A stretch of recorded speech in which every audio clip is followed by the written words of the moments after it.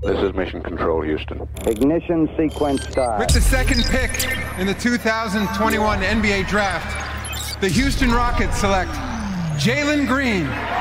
T-minus 15 seconds. Guidance is internal. I'm going to keep working. I'm going to keep getting better every day. I'm going to keep perfecting my craft. And every time I step on that floor, I'm coming.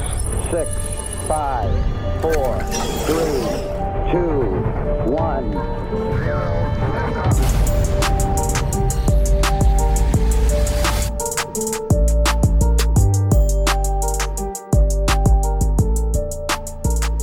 What's up, and welcome to another episode of Locked on Rockets, the best and only daily podcast covering your Houston Rockets. As always, I'm your host, Jackson Gatlin, native Houstonian and partner at Apollo Media. Be sure to follow along on Twitter at JT Gatlin, the show, of course, at Locked on Rockets, as well as at Apollo HOU. Now, I was a bit under the weather to wrap up the weekend. I don't know if it was food poisoning or what, but I'm back right as rain. And just as I was on the mend, starting to feel better, I had to sit through a, 30 turnover performance by the Houston Rockets. So then I fell deathly ill right after the game. Now, a lot to talk about from this game. There is some good to take out of the bad. And, we're going to get into all of the different angles from this game against the Toronto Raptors. Again, Rockets falling 107-92, largely what became an end-to-end blowout, unfortunately. Really kind of the main crux of what happened in this game was the Rockets could not hold on to the ball to save their lives. They turned the ball over seemingly at every opportunity. It felt like at points like the Benny Hill theme song should just start playing because the Rockets would have multiple turnovers on a single possession, or turn the ball over and then immediately come back down and turn it over again, or get a steal and then turn it back over. It's hard to overcome any game where you turn the ball over 30 times to the tune of 32 points for the Toronto Raptors, right? I mean, there were some points where they were actually like kind of clawing their way back into this game.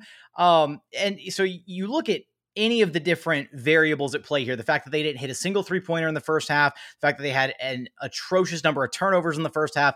I mean, maybe the flow of this game is just a little bit different if a couple different things break a little bit more evenly for the Rockets, or if they just don't cough the ball up as much, that kind of thing. But credit to the Toronto Raptors.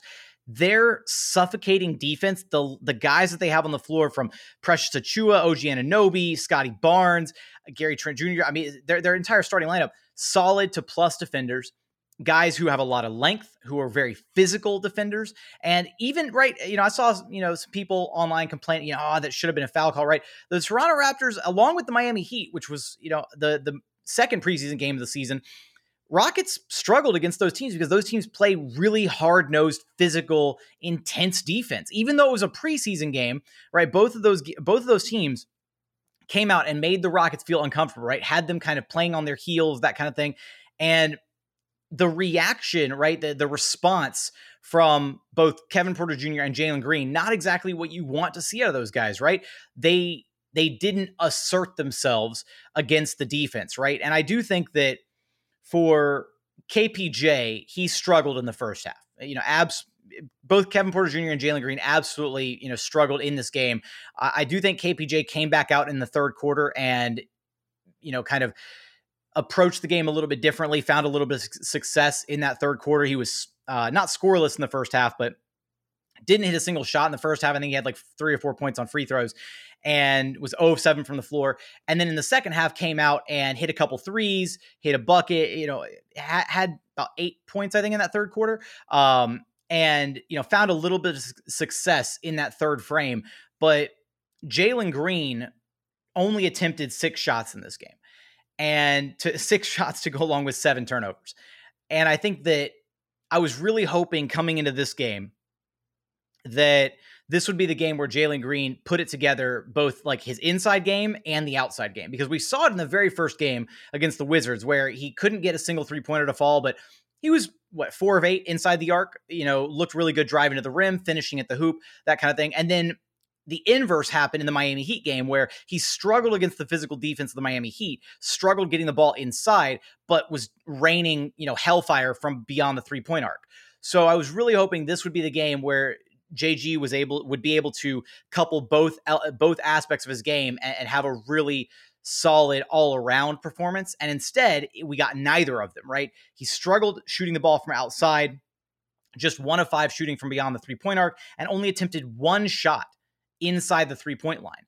So I do think that there was a little bit of, it was tough for KPJ and Jalen Green to kind of deal with the physicality of the Toronto Raptors defense. And I think that the reaction that I would have wanted from Jalen Green or from the coaching staff would be to run some more sets to get him some opportunities where he is getting these screens where he's able to kind of get some separation from the Toronto Raptors defenders. And we saw a few of those. We saw a couple sets early in the third quarter, right after halftime, where it felt like the Rockets were deliberately trying to find ways to get Jalen Green the ball, either, curling off of picks and getting him set up for, some catch and shoot opportunities from behind the 3-point line. But I do think that was not the response that you'd want to see out of Jalen Green. Kevin Porter Jr. said post-game that the Rockets didn't even shoot enough, right? They only attempted 33 pointers. That's well below their usual number. So they were taken out of what they wanted to do by the Toronto Raptors defense. And they were being run off the 3-point line. The Raptors were crowding them. Anytime they got the dribble penetration that they wanted and they were able to get right to the rim, they were collapsing hard on whoever was there, whether it was KPJ, whether it was Jalen Green, Jayshawn Tate, didn't matter who it was, Christian Wood. They were collapsing and double or triple teaming guys, forcing these turnovers, forcing bad passes out to the corners, things of that nature. And so you do have to give credit to the Toronto Raptors defense, but I do think that there was a level of aggression that was missing on Kevin Porter Jr.'s behalf in the first half, at least. It kind of, turned it on a little bit in that third quarter. And then especially from Jalen Green, right? Where there was a level of like almost passivity that came from those two guys. Because, again, Kevin Porter Jr. spent the first half of the game kind of really working to try and get others involved. And there were times where I felt like he was almost overthinking his play, trying to make focusing on making the right pass instead of just reading and reacting to what the defense was giving him. And with KPJ, he's a guy that has to rely on his threat to score the ball to help facilitate for others, right? And I think that's where a lot of his playmaking ability comes from, is he is such an elite threat to score the basketball that creates opportunities for his teammates elsewhere when he's able to collapse the defense. And I think at times he was just looking for the pass rather than looking, okay, I'm going to, see what I can do to try and score the ball. And if the defense collapses on me, that's when I'm going to try and create something, for one of my teammates. And then for Jalen Green, so many of his turnovers were just passes that were either just a little bit off the mark or just didn't have enough juice to, behind them, or, he just telegraphing them a little bit. Again, I don't want to say lazy passes. But I do think that he was a little bit shell-shocked. I think the Toronto Raptors defense really took him out of his rhythm, what he wanted to be able to achieve. And in a way, he didn't, respond to that the way that you would hope, right? Maybe go back in at halftime, get a pep talk from Silas, come out guns blazing in the third quarter, really trying to find a way to take it to the Toronto Raptors defense. And instead, we didn't get that. We got 6 shot attempts from him, 7 turnovers, and that's okay. Right? There's going to be games like this. There's going to be growing pains for this backcourt as they get accustomed to each other and trying to deal with defenses that are going to be completely game planned to shut them down.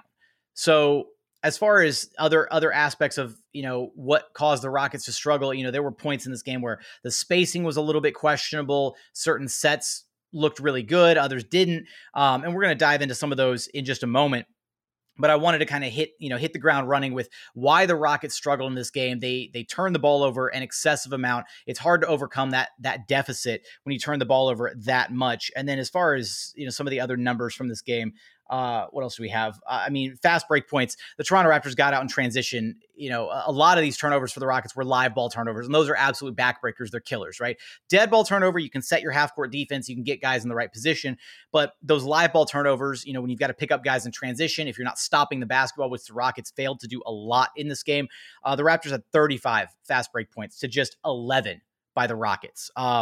Now, the Raptors turned the ball over a steady amount too, right? The Raptors had 21 turnovers, only 9 fewer than the Rockets, but the Rockets only turned those 21 turnovers into 16 points as compared to the Raptors, who doubled that margin and scored 32 points off of the Rockets' 30 turnovers. So the Rockets also weren't capitalizing when they were able to force turnovers for the Toronto Raptors defensively. They weren't capitalizing on said turnovers, which is an important part of any defense that's forcing those turnovers. So wanted to hit on those key points and talk about Kevin Porter Jr. and Jalen Green right off the top. Again, I do think KPJ came back out in that third quarter and found a little bit of success. So it's good to see that he was able to kind of bounce back a little bit within the same game rather than just having a whole game where he absolutely struggled. And my final point on this before we move on is, how many times have we seen or had we seen, James Harden struggle in a half, right? And then turn it back on in the second half, or have a really strong first half and then struggle in the second half.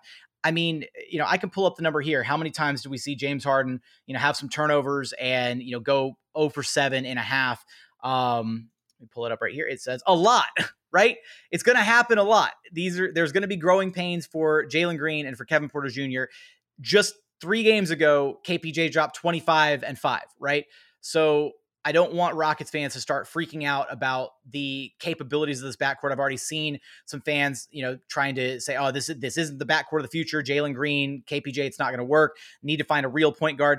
Cool those takes, right? Just pump the brakes a little bit and have some patience and let these guys grow. That's my main message right here at this point. Now, I do want to dive into some of the bright spots from this game. And we're going to get there after a quick message from our friends over at Sleeper. Because in 2018, the fantasy sports experts at Sleeper realized that fantasy basketball was broken. Games were being won and lost based on whose players had more scheduled games that week, which isn't fair, right? It made no sense and required very little strategy. So in 2020, Sleeper released a brand new way of playing fantasy basketball. It's called Game Pick, and it's only available on Sleeper. In Game Pick, owners pick a single game per week for each of their starters to count towards their team's total score, ensuring an even number of games played between opponents. Sleeper cracked the fantasy basketball code. Whether you play fantasy basketball, football, if you prefer building out a weekly strategy versus daily busy work, you're going to love Game Picks. Download the Sleeper app and start a league with your friends today. You will not be disappointed. And continuing on here at Locked On Rockets, your daily podcast home for everything Houston Rockets basketball, going over the Rockets' third preseason game, falling 107-92 to the Toronto Raptors. Unfortunately, we cannot tout a Jalen Green over Scotty Barnes win, although we did see post-game Jalen Green, Josh Christopher, and Scotty Barnes all embracing. They go way back, and those guys, showing a lot of love to each other, sharing that photo on social media and stuff. So that's always good to see. Despite the Rockets getting spanked by the Raptors. Now, I do want to focus on some of the bright spots from this game. Now, this was a night in which the Rockets did not have Eric Gordon or Daniel House Jr. available to play. They also, Steven Silas said pregame, that they were going to be focusing on playing the young guys significantly more run in this game versus the veterans, and they did just that. Daniel Tice playing only 16 minutes in this game, and then DJ Augustine off the bench playing only 6 minutes in this one. So definitely a lot more run for the younger side of the Rockets team. Now, I do want to say, on the Daniel Tice front, if I see him continue to take mid-range jumpers, I'm going to be absolutely furious. Like, especially there was one midi that he took where he was literally like, he was like a step inside the 3-point line. And it's one thing, I think there's like a certain breakdown, right? We're not still in the MDA era. We're not, but the fact of the matter is long twos are still bad basketball shots. They are. And even 15 to 18 footers, bad basketball shots. There's only a couple guys on this roster that I am okay with taking those shots. And it's only if they're taking them in the rhythm and flow of the offense. And it's more so to get themselves going than it is because they're good shots. And that's Kevin Porter Jr. and Jalen Green. If those guys are working to break somebody down off the dribble, isolation, one-on-one, whatever, and they can get to their sweet spot and get to a step back midi and drain it, and that kind of gets their rhythm going, and then they're able to keep cooking after that, absolutely, let's do it. Daniel Tice has no business to be floating around in the mid-range area and catching and shooting mid-range shots. It doesn't make any sense, right? If he's going to catch the ball in no man's land, right, in that 15 to 20 foot range, then he needs to catch that ball off the roll and then continue to take, a power dribble or a dribble or two towards the rim and try and continue to collapse the defense, right? There's no reason for him to be catching and shooting those mid-range shots. That said, he, has a decent release. I want to see that release from beyond the arc. That's all I'm going to say. I just want to hammer home that point. But let's start with, I want to start with Jayshawn Tate, because Jayshawn Tate getting the starting nod with no Eric Gordon, no Daniel House Jr. in this game. So Jayshawn Tate as the starting small forward, which, hey, this has been the lineup that I've been championing, that I hope we see, for the long term with the Houston Rockets. And even though the Rockets got off to a bad start in this game, going down by as many as 9 to zip to start this one, it felt like the flow in the offensive unit was a little bit better with Jayshawn Tate than it was Eric Gordon or Daniel House Jr.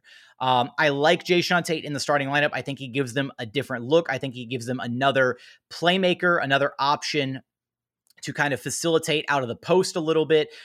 Somebody who's not afraid to pick up the ball and really move it in transition, but in a different way than Eric Gordon and Daniel House Jr. do, right? Like, I feel like House, when he goes off the bounce, he is more looking to create for himself than he is to facilitate and play make for his teammates. Whereas Jayshawn Tate, even though he walks away with only 1 assist in this game, finishes the night with 10 points, 4 boards, 1 assist on 5 of 7 shooting, didn't attempt a single 3-pointer, unfortunately. I think that he is actively able to get further into the teeth of the defense, right? He's just a bigger body. He's able to kind of bully ball his way past some of those defenders. And once he gets inside, he's got that array of pivots and spins.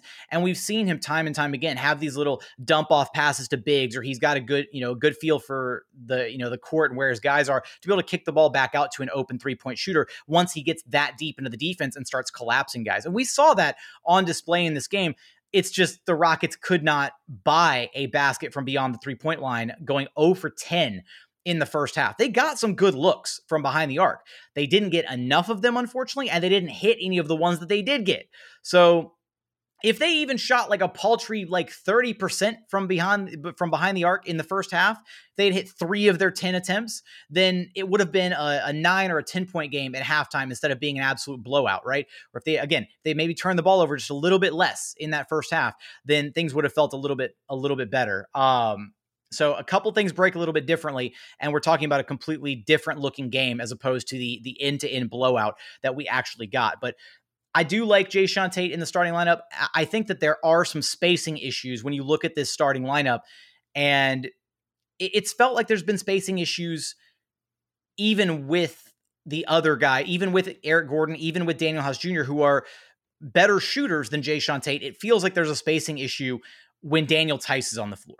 And I think a part of that is you can't run the offense through the high post with Daniel Theis, similar to how you can with Christian Wood or with Alperen Şengün. And then not only that, but Theis has this, he has this habit of, again, kind of floating in from the 3-point line and, kind of clogging up that mid-range area a little bit at times, or it could be, and there are times where defenses also aren't honoring him from the 3-point line, where the defenses are kind of sagging in and it's crowding any potential driving lanes for the Rockets. So things opened up for this Rockets team when they subbed out, when they subbed out Daniel Theis and brought in Alperen Şengün. That was the first substitution off the bench for the Rockets in this game. And they were absolutely clicking. They went on an 11-4 run. The Raptors were up 15-4, I believe it was. Yeah, 15-4.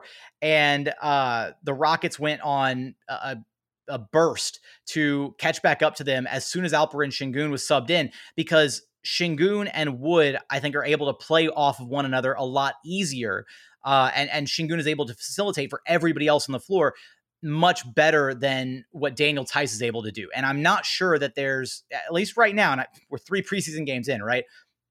But the Şengün agenda is going strong, because I'm not so sure there's that distinctive a drop-off from Daniel Theis's defense to Alperen Şengün's defense, whereas the difference on what they're able to do offensively and how all those pieces kind of click looks a lot better on that side of the court than it does with Daniel Theis, unfortunately.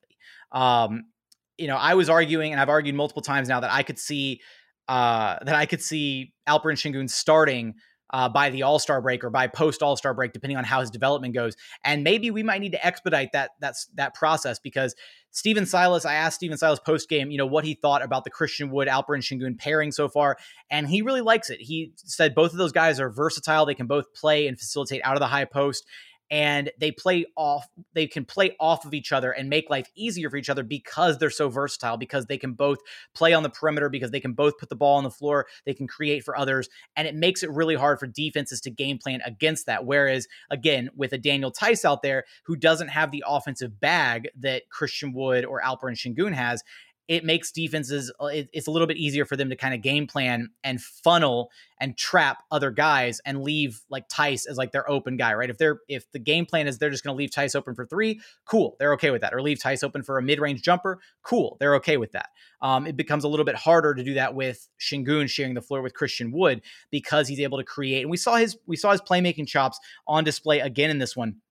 He only walked away with 2 assists, but that's because the Rockets could not buy a basket for the majority of this game.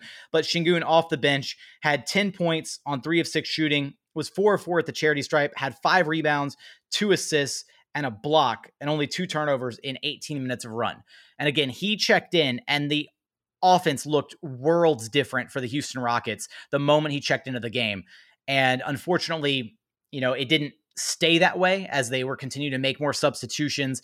KPJ, Jalen Green really struggling to facilitate the ball, pass the ball successfully. Again, the Toronto Raptors defense, you have to give them credit for clogging those passing lanes, for playing really aggressively, really getting they were like inside the jerseys of the Rockets players, really being physical with them.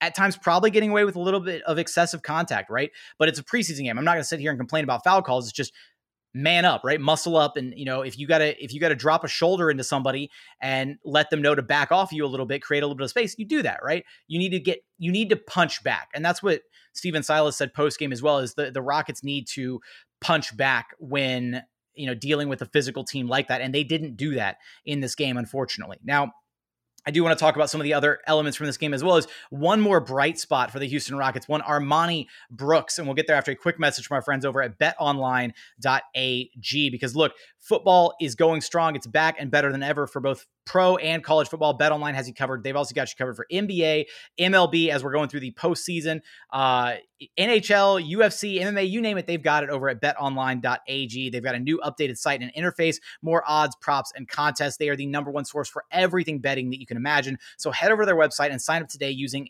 promo code Locked On for a 50% welcome bonus on your very first deposit. Again, that's promo code Locked On, LOCKEDON, for a 50% welcome bonus on your very first deposit. Again, BetOnline is the fastest and easiest way to bet on all of your favorite sports. BetOnline, where the game starts. And final segment here at Locked On Rockets, your daily podcast home for everything Houston Rockets basketball. Before I get to the man of the hour, probably the brightest spot out of this game, because I have been fighting this cause, banging this drum for a while, and I'm going to continue to do so until Rafael Stone makes it right and makes it so. But before I talk about Armani Brooks, I do want to spend a moment on Christian Wood, because I do think that Christian Wood has, received some criticism from our good friend of the show, Roosh Williams, and based on his free throw shooting, on his style of play.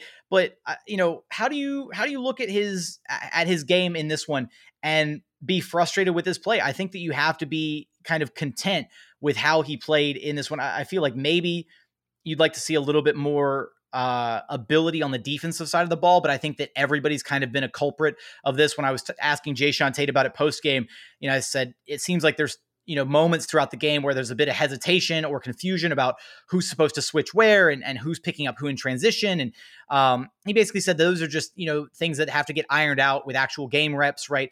That over time, those things are going to get better. They know the schemes, they understand what they're supposed to do. It's just about actually going out there and doing it. But even, throughout points in this game, right, you see, especially when there's the double big lineup in there with Wood and Tice or Wood and Sengun or whoever, and there's a bit of confusion as to, okay, like you're picking up him, I'm picking up him.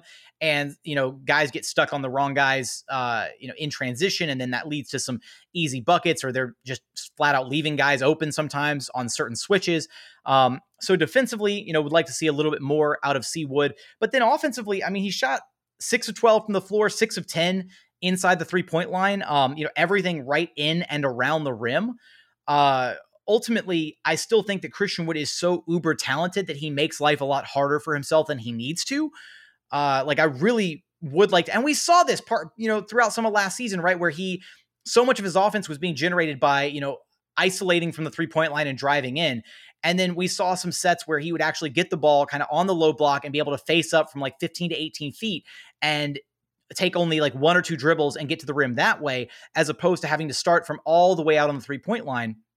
And I do think that there are opportunities for him to create some easier offense for himself, or for Steven Silas to create a little bit of easier offense for the entire collective unit. And I think they're still trying to figure that out, right? There's some spacing issues involved in there where, again, maybe you could just run like exclusively Kevin Porter Jr., Christian Wood pick and roll and see how that looks. And they've run some sets like that, but they've also been running some sets where Christian Wood gets the ball on the wing, and then Kevin Porter Jr. comes off of a screen by Daniel Tice, and then Wood lobs the pass right over the screen. KPJ gets it going downhill towards the rim, and then Tice gets a beautiful alley-oop, right? So I still think they're working on running certain sets to get others involved and not just exclusively focus on the big three in Jalen Green, Kevin Porter Jr., and Christian Wood. And I also think they're working on those read and react sets where Steven Silas said, pretty early on, in preseason, that he's not going to be sitting there calling plays every time down, that he wants to see how these guys react to what defenses throw at them and how they're able to adjust accordingly, rather than just running a designed play every single time down. And there's a very distinct difference you can tell versus, between when they're running a set play, like the one I just described where Daniel Tice got a beautiful lob straight to the rim, versus a play where they're just kind of reading and reacting. And I think that in this game, a lot of those forced turnovers came out of those plays that were not designed sets, right? Where the guys are having to read and see what the defense is doing and then react accordingly.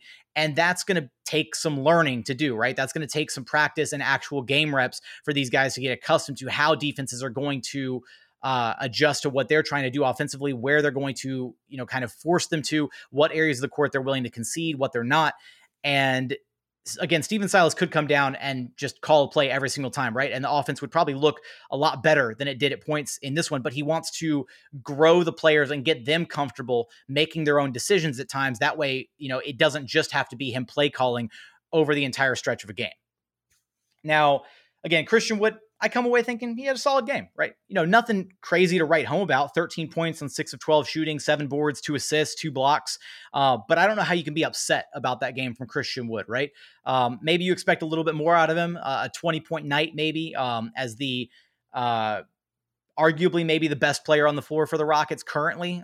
Remains yet to be seen what's going on with Kevin Porter Jr. and Jalen Green, whether or not they eclipse Christian Wood. But from a sheer talent perspective, maybe you'd like to see a little bit more. Maybe you'd like to see more reps, more touches for C. Wood. But right now, everybody kind of getting some even distribution as we're going through preseason. And I fully expect that to change. Once the Rockets get into the regular season and guys are playing their normal minutes load, 32, 36 minutes a night, running a 10, maybe 11-man rotation where there's actual a clearly defined depth chart on the bench unit.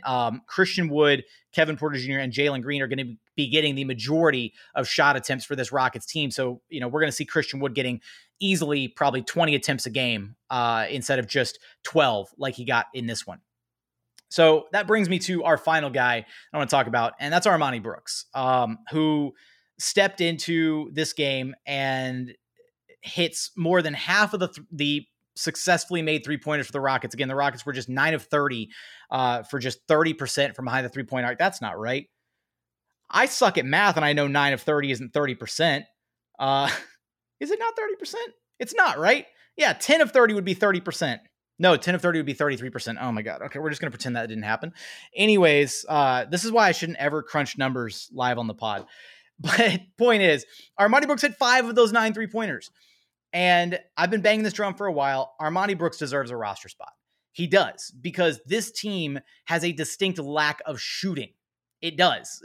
Kevin Porter Jr., until he can prove over like a quarter of a season or a half season stretch that his shot is fixed and that it's consistent and above like a 35% mark, I'm not going to count KPJ as a good shooter, right? He had a stellar night in preseason game 1, and then he went 2 of 6 in this game. So Jalen Green has struggled from beyond the arc so far in 3 preseason games. There's hope that he's going to be that the G League numbers will translate and that he'll be a solid to above average 3-point shooter at the NBA level. But right, we got to see it actually over a consistent period of time. We can hope that he's going to be a good 3-point shooter. Christian Wood was a good 3-point shooter last year, but Daniel Tice, a below average 3-point shooter. Jayshawn Tate, until proven otherwise, a below average 3-point shooter. Eric Gordon has struggled with his consistency from behind the arc. He's a volume shooter, sure, and he can get hot, absolutely. But the Rockets don't have like certifiably solid to good 3-point shooters. Alperen Şengün needs to work on his outside shot. Usman Garuba, same deal. Like, I can go down this entire roster and point to so many players where the 3-point shot is an absolute question mark. And for that to be the case, they need a shooter on this roster, somebody that they can just plug and play and say, you know what? The spacing kind of sucks right now. We need to give KPJ an outlet. We need to give him a couple weapons on the wing to try and facilitate and have, a target that can actually hit some 3-point shots. And Armoni Brooks is that guy. There's nobody else on this roster that I would trust more currently than Armoni Brooks to sink a wide open 3-pointer. And that's facts. That's the truth. So whatever the Rockets need to do, whatever moves they need to make, I mean, I'm torn because Dante Exum is an interesting piece. And while I would love to see him stay long-term on this team, eventually, I mean, the Rockets are just at a point where they've got too many players signed, too many bodies accounted for. And there's a lot of people who are, clamoring for a trade, saying, oh, we'll just get EG out of here or get Daniel House out of here and clear up a roster spot. It's also tough when you've got John Wall just sitting on the sidelines, occupying a roster spot. They have their two-way spots, unfortunately, dedicated currently to Tyler Bey and Anthony Lamb. Do the Rockets move on from one of those guys and give Armoni Brooks a 2-way spot? I would hope so, but I also genuinely believe that Armoni Brooks deserves a full-blown active roster spot. And right now, based on the contract that Dante Exum signed and the fact that they waived Kyrie Thomas to make room for the Seko Doumbaya trade to basically pick up a second-round draft pick, I would not be shocked if Exum is the guy who occupies that final spot for the Houston Rockets on their 15-man roster because of the contract that he already signed. That said, it would be very disappointing if Armoni Brooks, either doesn't make the squad at all or doesn't at least make it to a 2-way spot, because I would take Armoni Brooks over Tyler Bey or Anthony Lamb at this point on either of those 2-way spots.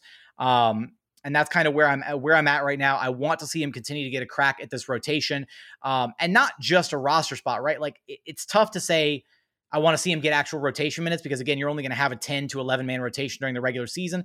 But when you've got that level of shooting and we've got that solid, that quick release, the understanding and ability to move off the ball as well as he does to get to his spots and to have the confidence to hit those shots with ease, the Rockets need a guy like that on the roster to be able to open things up for other guys, to be able to open things up for Kevin Porter Jr., to open things up for Jalen Green offensively, because we've seen there's points where the offense looks a little clunky because the spacing is a little off, because they don't have guys who are just knockdown 3-point shooters lined up across the 3-point line to where, open shot, great, they're going to drain it, right?